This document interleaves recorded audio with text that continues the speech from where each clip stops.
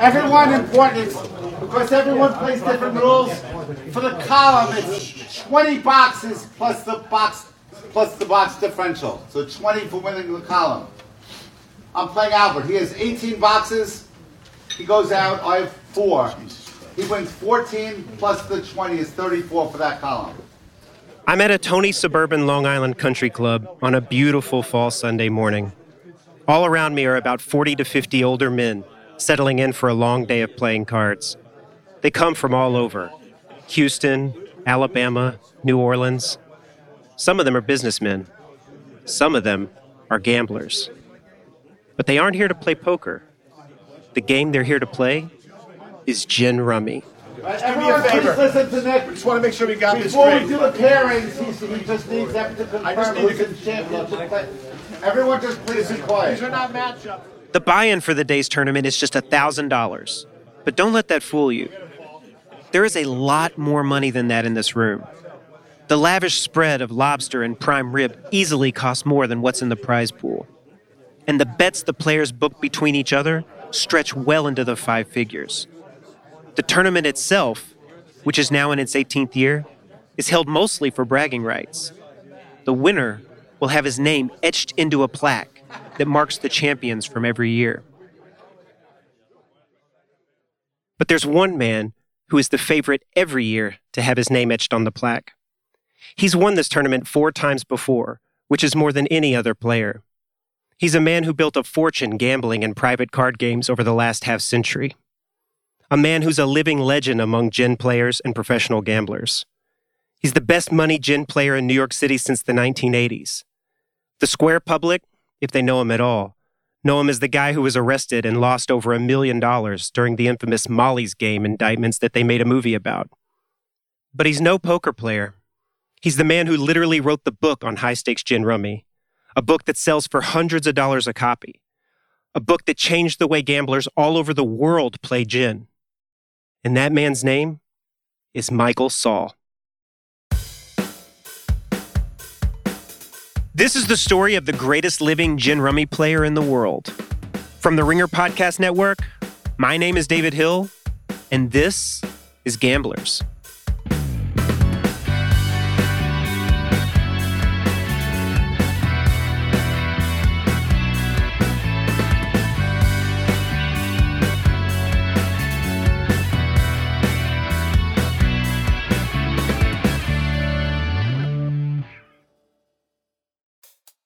Gamblers is brought to you by FanDuel Sportsbook, the official sports betting partner of the Ringer Podcast Network. Looking for a better way to bet on your favorite sports online? With FanDuel Sportsbook, there are more ways to bet. If you can dream it, you can probably bet it through FanDuel Sportsbook. FanDuel offers spreads, parlays, money lines, over-under, props, and in-game bets all in an easy-to-use app. Also, there are more ways to cash out. When you win, you can receive your winnings in your bank account in as little as 48 hours through a safe and secure process. Check out FanDuel Sportsbook app today to experience sports betting the way it always should have been. FanDuel, more ways to win. Must be 21 plus and present in New Jersey, Pennsylvania, West Virginia, Indiana, or Colorado. Gambling problem? Call 1-800-GAMBLER, or in West Virginia, visit www.1800gambler.net. In Indiana, call 1-800-9-WITH-IT, or in Colorado, call 1-800-522-4700. So if you know he's got kings, queens, and either 8s or 9s, and you have a king and an 8, you should throw the 8. But if you know he's got kings, queens, and only 8s are in there, no 9s, now it's 100%, you should throw the king. Did you follow that? That's okay. If you only know gin from playing with your grandma at the kitchen table, then compared to you, Michael Saul is on some kind of ethereal plane when it comes to gin.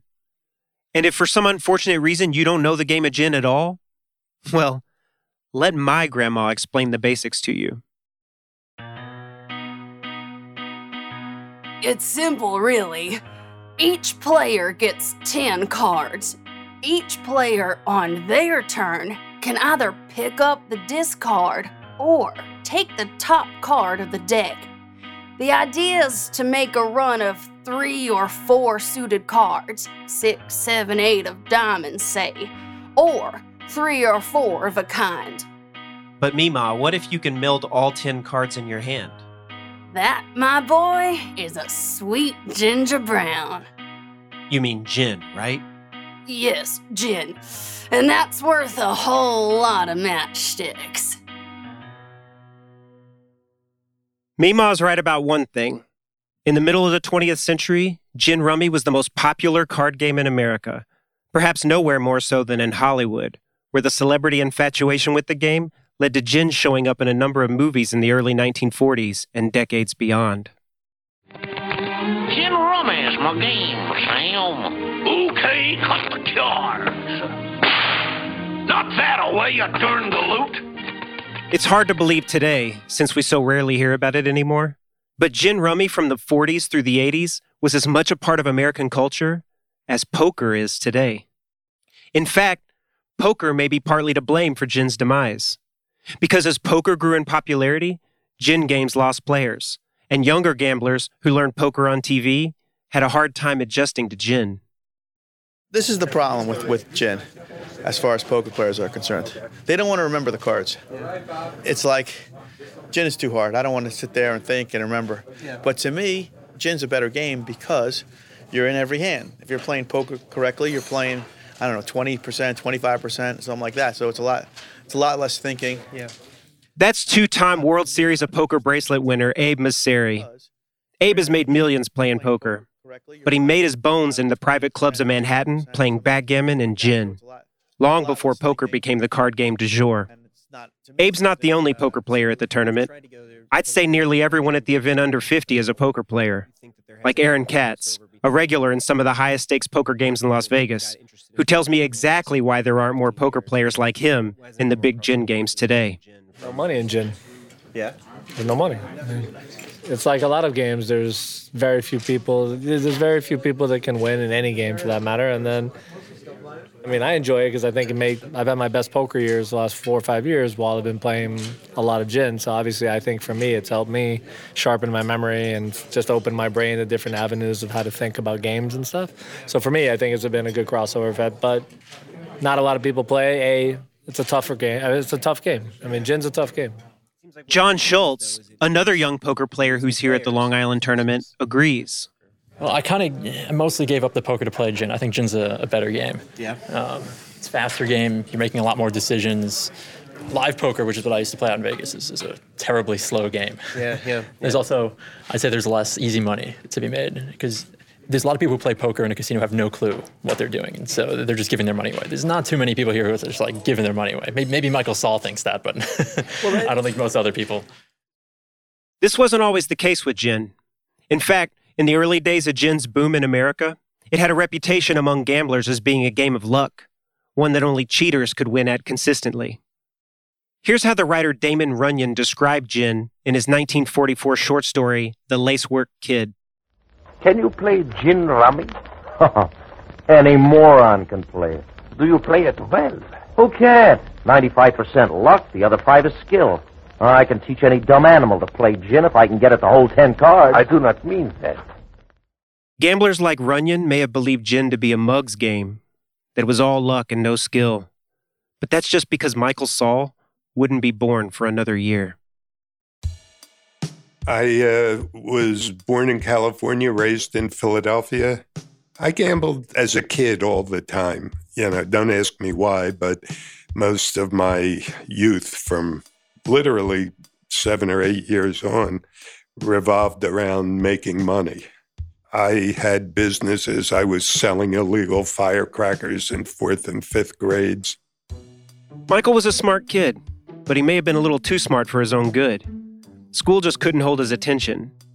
Like a lot of successful gamblers throughout history, he had a tough time with people telling him what to do, at least at first. I moved out of my parents' house when I was 15. I was sleeping in pool rooms, and I was really pretty much a slob. And the Army, fortunately, which is the greatest social program the U.S. government ever put together, straightened me out. After serving, Michael attended college at St. Joseph's, then Temple, then Delaware Law School. He wanted to become a lawyer. When I got to college, I did better, a lot better. But I was taking philosophy and religion and things that I was interested in. I was trying to solve the problems of the universe at the time, so.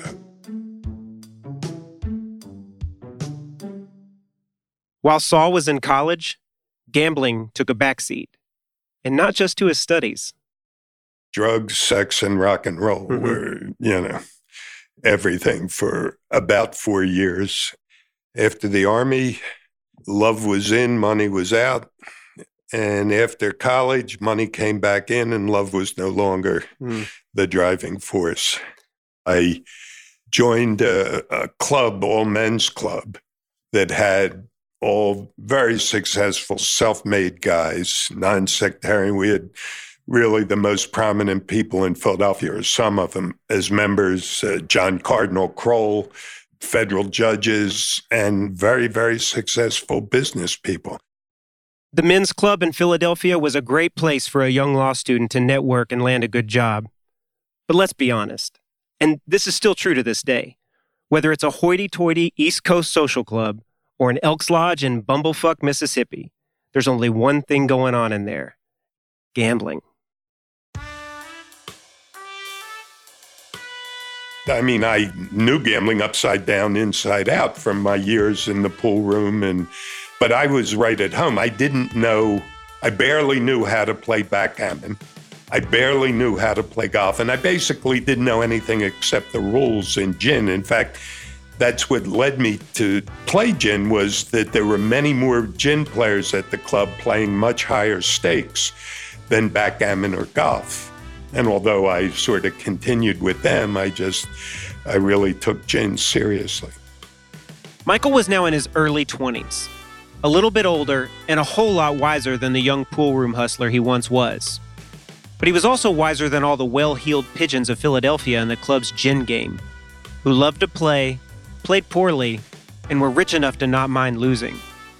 It wasn't long before Michael Saul was winning enough money that he started to rethink his choice to become a lawyer. In gambling, there's always a bit of ego if you do something better than someone, outsmart them. But I wasn't really intent on making a living at gambling. It's just what I did. I mean, I started winning money, and I was winning so much so fast that I just forgot.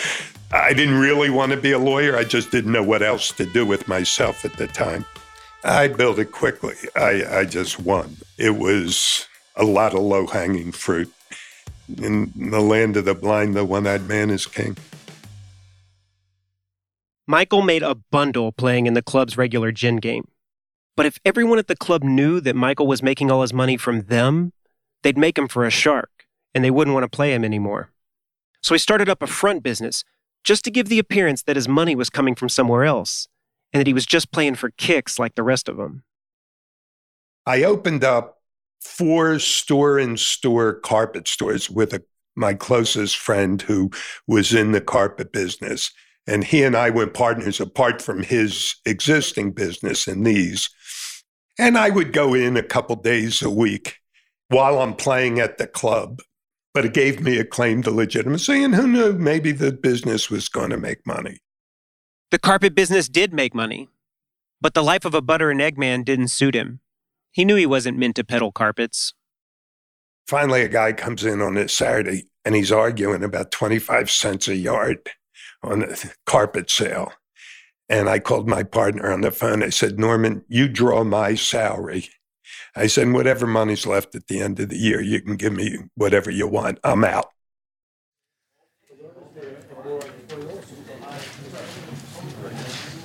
Back at the country club tournament, Michael Saul is paired in the second round with Abe Masseri, the 2-time World Series of Poker winner we heard from before.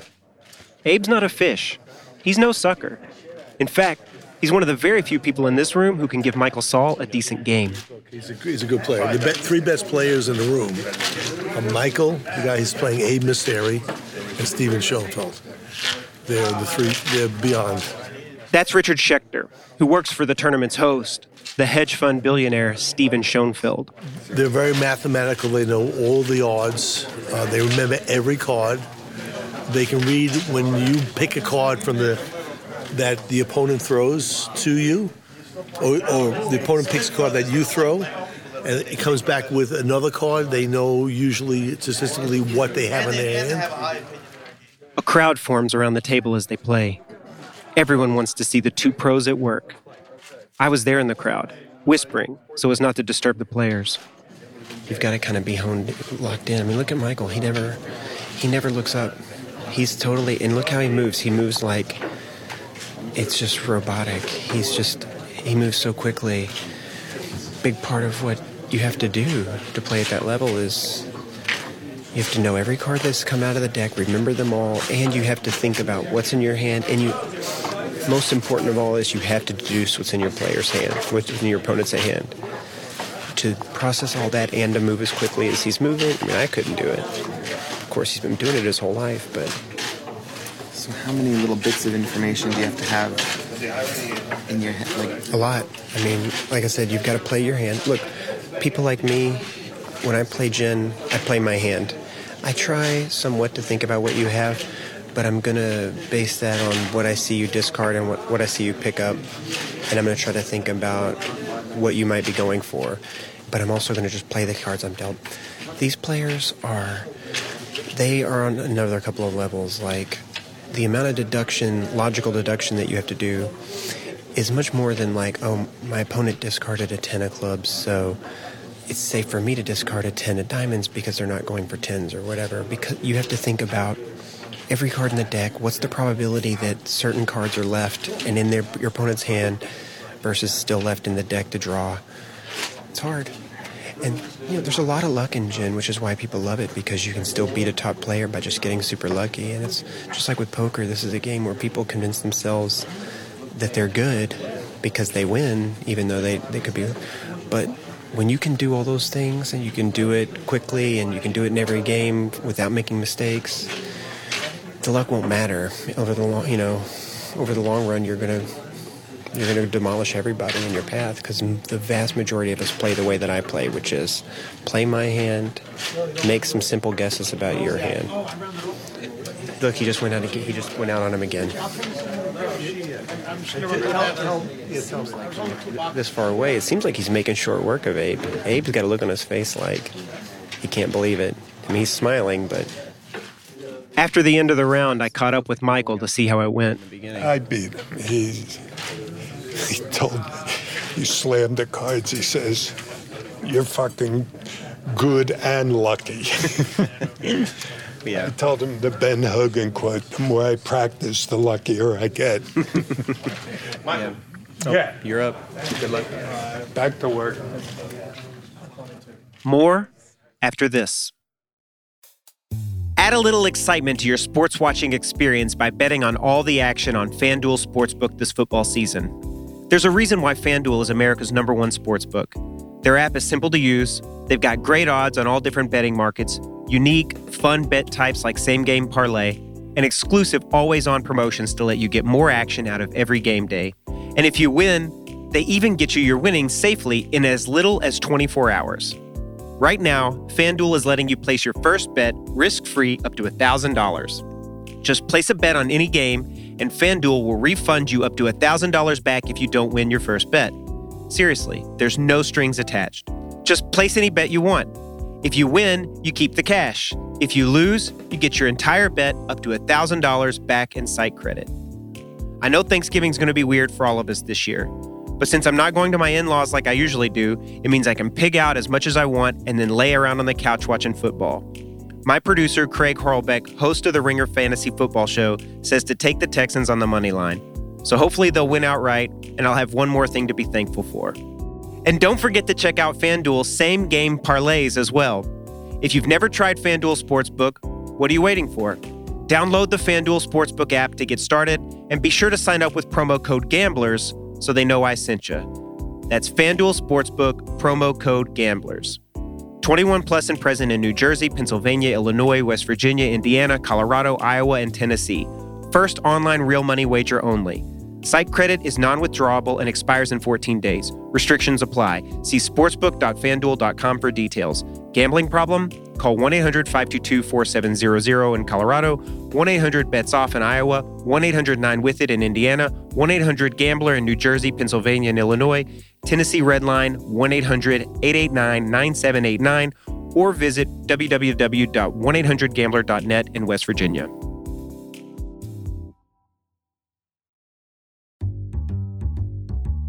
Back in the 1970s, Michael Saul was winning so much money playing in the gin game at his club in Philadelphia that he decided to branch out. At the time, outside of Las Vegas, there was perhaps no higher concentration of gamblers in America than in New York City. In New York, you could find any game that you could name for any amount that you could count. And you wouldn't just find action in the fancy private social clubs. Some of the wildest gambling in New York went on in dimly lit basement card rooms, like Manhattan's storied Mayfair Club, where the surroundings may have been unimpressive, but the stakes were eye-popping. When Michael Saul first arrived, he didn't find a lot of gin. In those days, the game that was all the rage was backgammon. I used to come to New York to learn, and I met a lot of the classic players, Papazian, McGrill, and whatnot. And they were playing in those days $25 a point at the Mayfair, and for them, it was all the money in the world. In backgammon, games often finished with scores in the single digits, so each game could end up costing anywhere from a few $100 to $1,000 at those stakes. We were playing a peculiar structure, but it was the equivalent of maybe $500 or $1,000 a point at my club. And so, while these guys were there trying to squeeze every nickel out of it. But here, although there were occasional backgammon games where guys would win or lose 100 or 200,000, the games I was playing in the beginning, if you won or lost 4,000 or 5,000, it was a lot. So if you had a bankroll of 75, 100,000, you were well protected against any bad streak. Michael had heard that New York gamblers were the cream of the crop. This was the stomping ground of legends like Stu Unger. Gamblers in New York were supposed to be the toughest to beat. It didn't take long for Michael to figure out they weren't as good as they thought they were. Well, they suffer from the illusion that all wisdom resides between the East River and the Hudson, and all the good food does in the country. I'm not sure all the wisdom does. When I started playing in this game in New York, there's no egos in the world like New York egos. I must have won 9 out of 10 weeks, at least 6 out of 7, for a year before anyone figured out, hey, you know what? He must be a better player than us. In other words, they couldn't believe that this local yokel from Philadelphia came up and was actually a better player. The truth is, the game I played in Philadelphia, every single player almost was better than any player in this game. Michael found games to gamble on all over the city. Backgammon, poker, whatever he could find. There were regular gin games at the Town Club on 86th Street or at the famous Friars Club, a private club for celebrities and people who worked in the entertainment industry. But it was a game he found in a hotel room, run by a woman named Louise Goldsmith, that would forever change Michael's life. My friend Billy Foreman used to go to the club. They called it the Coterie, in the Carlton Hotel at 61st and Madison. They rented 2 apartments, and they had a dress code in the beginning, At any rate, it was supposed to be primarily backgammon and little bridge maybe. But people started playing other games, and I don't know, 6 months after he opened it, Billy came up to me and said, Michael, you ought to go up there. They're playing high-stakes gin. I went up, and they were playing higher stakes than I was playing in Philadelphia. What were they playing? It was 40 cents, but there's scorekeeping, half roodles if one hand goes to the wall and the other wins. Now, 40 cents a point may not sound like much, but these guys were playing Hollywood gin, which was standard among serious gamblers. And Hollywood gin was a lot different than the kind of gin you played in the kitchen with your meemaw. Hollywood gin was serious shit. You don't have to take my word for it. Here's a 100% real Hollywood agent to explain it to you. My client doesn't get out of bed in the morning for that kind of money. It's an insult. An insult! Call me back when you're ready to be serious. Okay, what is this about? Hollywood gin. Right, Hollywood gin. All right. Hollywood gin is just regular gin, except you keep score differently. See, in Hollywood gin, you score the hands as if you're playing 3 different games at the exact same time. Each time you win a hand, you get the score of that hand, plus a box in the game where you're on. A box is like 25 points. Then, when you reach a certain amount of points in one of the 3 games, that game finishes, but the other 2 games play on.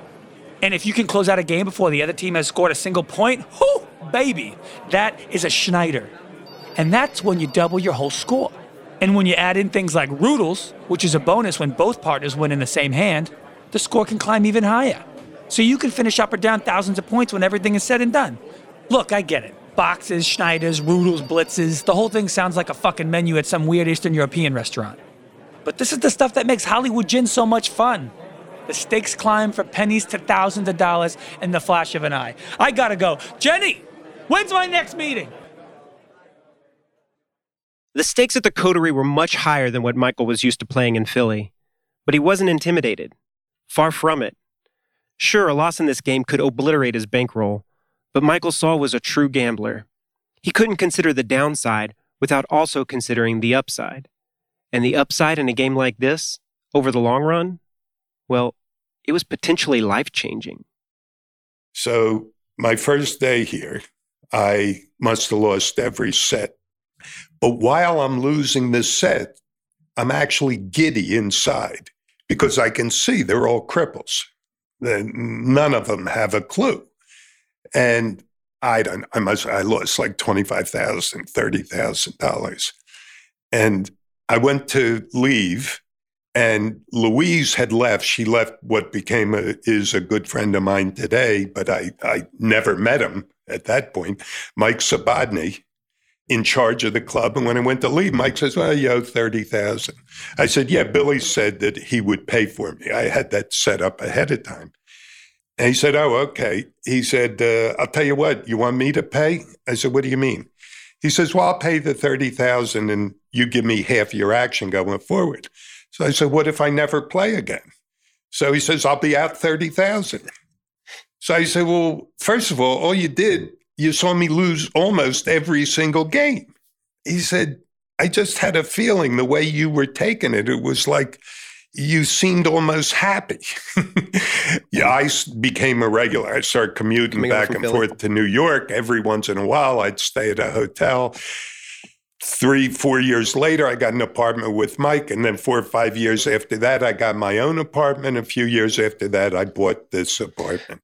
You know, I like to say you can make more money in New York by accident than you can make on purpose anywhere else. And it's true. Michael spent the next decade dominating the gin games of New York City.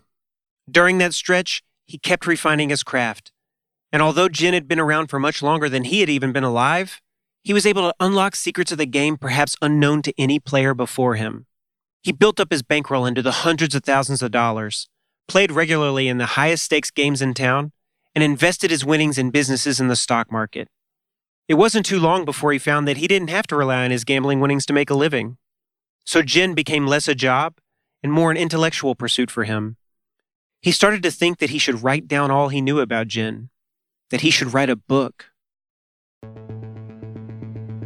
I always get comments. People tell me you should write a book about this, about that, your life, your stories from the pool room, but I never pay attention. In a sense, it was almost an easy book to write because I didn't do any research. Granted, I thought through a lot, but I was basically just writing down stuff I already knew. The funny thing was, at the beginning of the book, I didn't understand nearly as much as I did by the end of the book. Not to say it's the great literature achievement of our time, but... It may not have been the great literature achievement of our time, but it sure looked a lot like the Holy Bible. Bound in fine leather, with gold lettering on the cover and spine. He called this magnum opus Gin Rummy, a Predator's Guide. And the price of the book said a lot about how much the author valued the wisdom within its pages. It sold for $200 a copy. I had a publisher willing to publish my book, and I forgot what he was going to give me, $5 a copy, sell it for $25, something like that. And I decided that a book of this nature, nobody's going to read unless they gamble. If they gamble, they're going to see it just like I did that poker book 40 years ago, that what's the difference? So I priced it at $200. And at first, it's funny, Howard Schwartz used to own the Gamblers Book Club. And he told me people would come around, they'd see 200 and that's ridiculous. And then they'd open it and they'd start browsing it and so forth. And he said, most of the time they'd wind up buying it.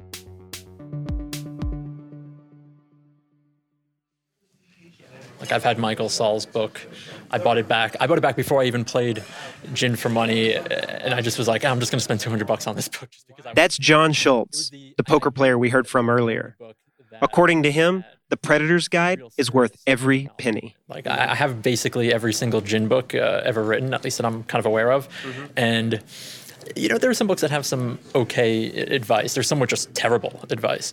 Michael Saul's book is the only one that I think is truly high level. Yeah. So. The Predator's Guide doesn't just look beautiful. It has some awfully romantic prose for a book about a card game. When warning the reader against putting too much value on a single card, he says, "Beware of falling in love." When writing about reading opponents, he talks about their pain, anguish, or joy. He calls some poor decisions bureaucratic disease. There's plenty of technical writing and concepts that are over my head, but there's also a personality that shines through. Listen to this from the book's opening. I'm often asked how much luck is involved in gin. I do not want to sound simplistic, but luck is not an issue. Very weak players can win in any given session, or even for a month straight. But as folks in North Carolina say, the sun don't shine on the same dog's ass every day. The weaker player will eventually lose. Play fast, you moron. Did you interview Pig Vomit? Hashtag Pig Vomit. Hashtag Pig Vomit. Hashtag I never not. Many of these players are well-dressed, with alligator loafers or tailored shirts. They're all clearly well off. But they're also New Yorkers, which means they're loud and jocular. They tease each other and they coffeehouse across the table as they play.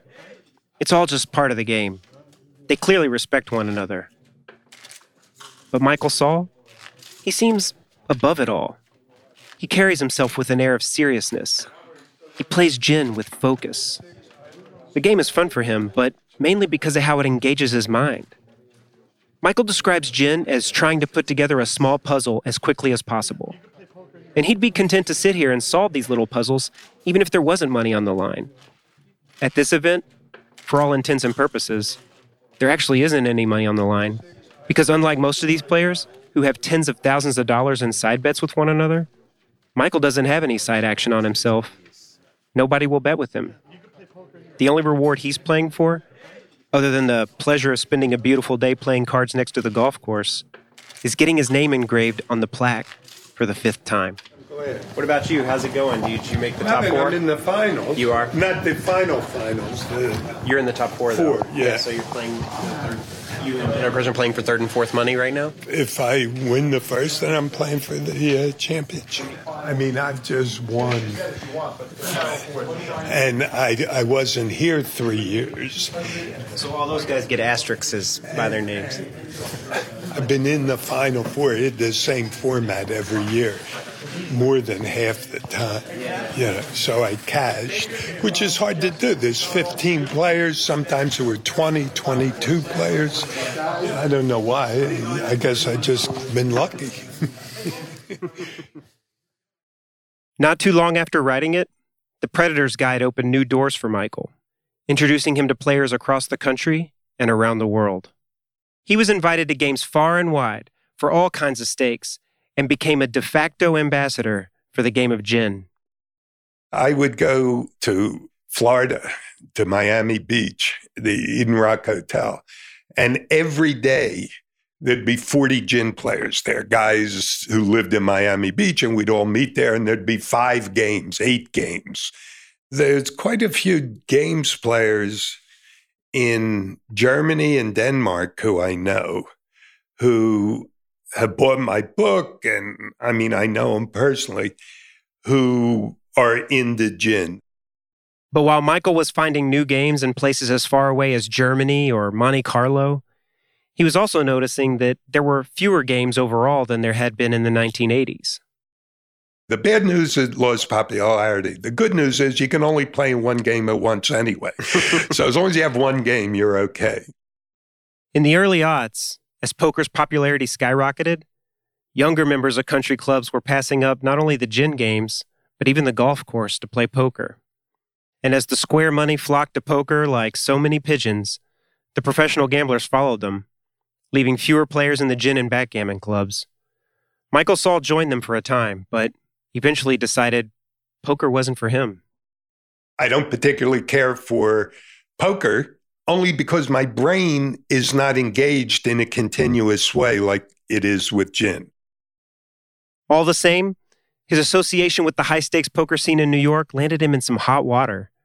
He was indicted in 2013, along with Molly Bloom, in the federal dragnet that inspired the book and film Molly's Game. One of the poker players' father and his partner were booking bets for Russian oligarchs. Truthfully, to this day, I don't believe anything they were doing was illegal. None of the oligarchs were U.S. citizens, and they weren't even betting from U.S. soil, but they were betting astronomical numbers. One of their sons was involved in a sports betting operation. They arrested him for bookmaking. They don't know the difference. I mean, if I told you the level of ignorance, it's and they arrested my partners here, and they arrested me. They had 20 hours of telephone conversations, not one word ever of any illegal activity. Yet they arrested me. They charged me with money laundering, racketeering, ridiculous. So I get a call one time from this young guy in Vegas, one of these, my partner's sons. He says, Michael, I got a problem. I got a check a guy owed me for $3 million, but he sent me a 1099. So I said, pay the tax. What do you think the note that the agent wrote contemporaneously? Tax fraud.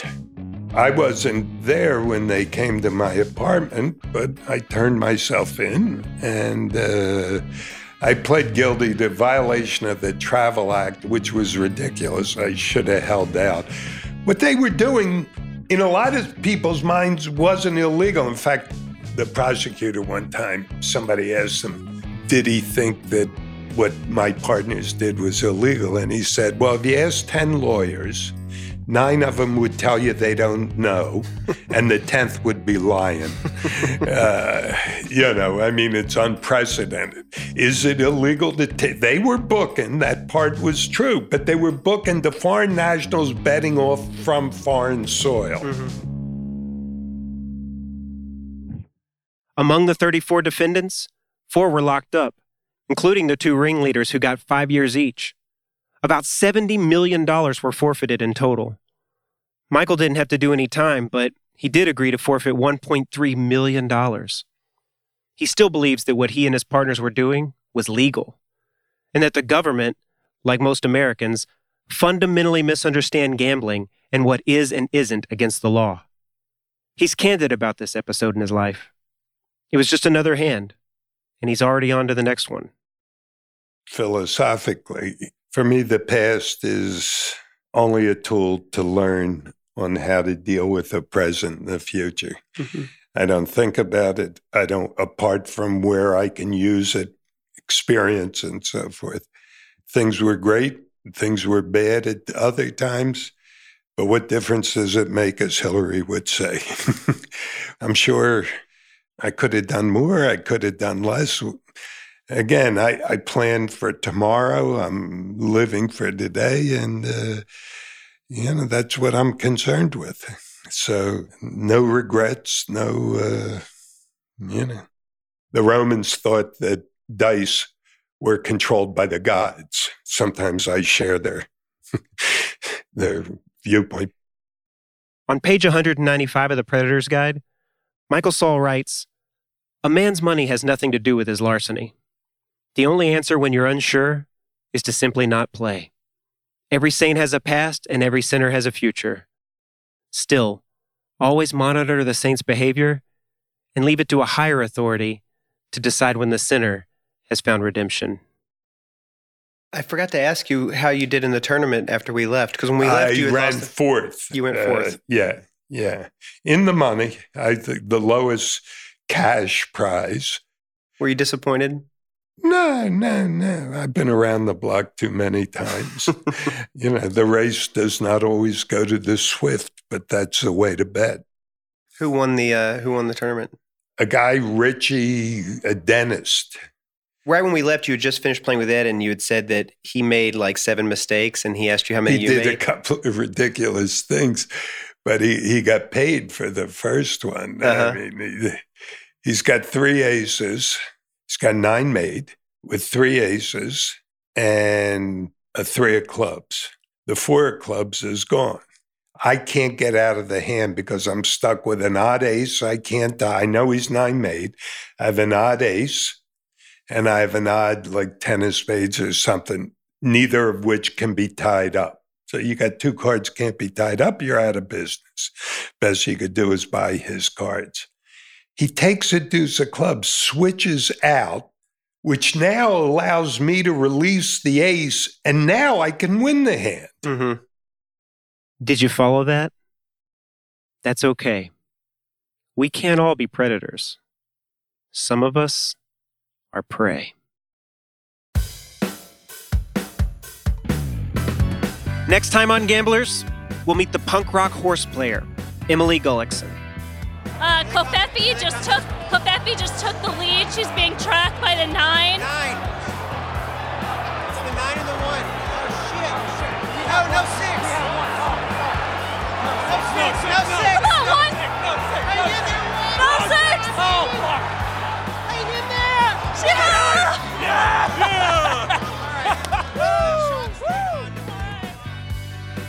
Gamblers was written and reported by me, David Hill. The show was produced by Craig Horlbeck, Noah Malalay, and Isaac Lee. Matt Dollinger was our story editor. The sound design was done by Isaac Lee.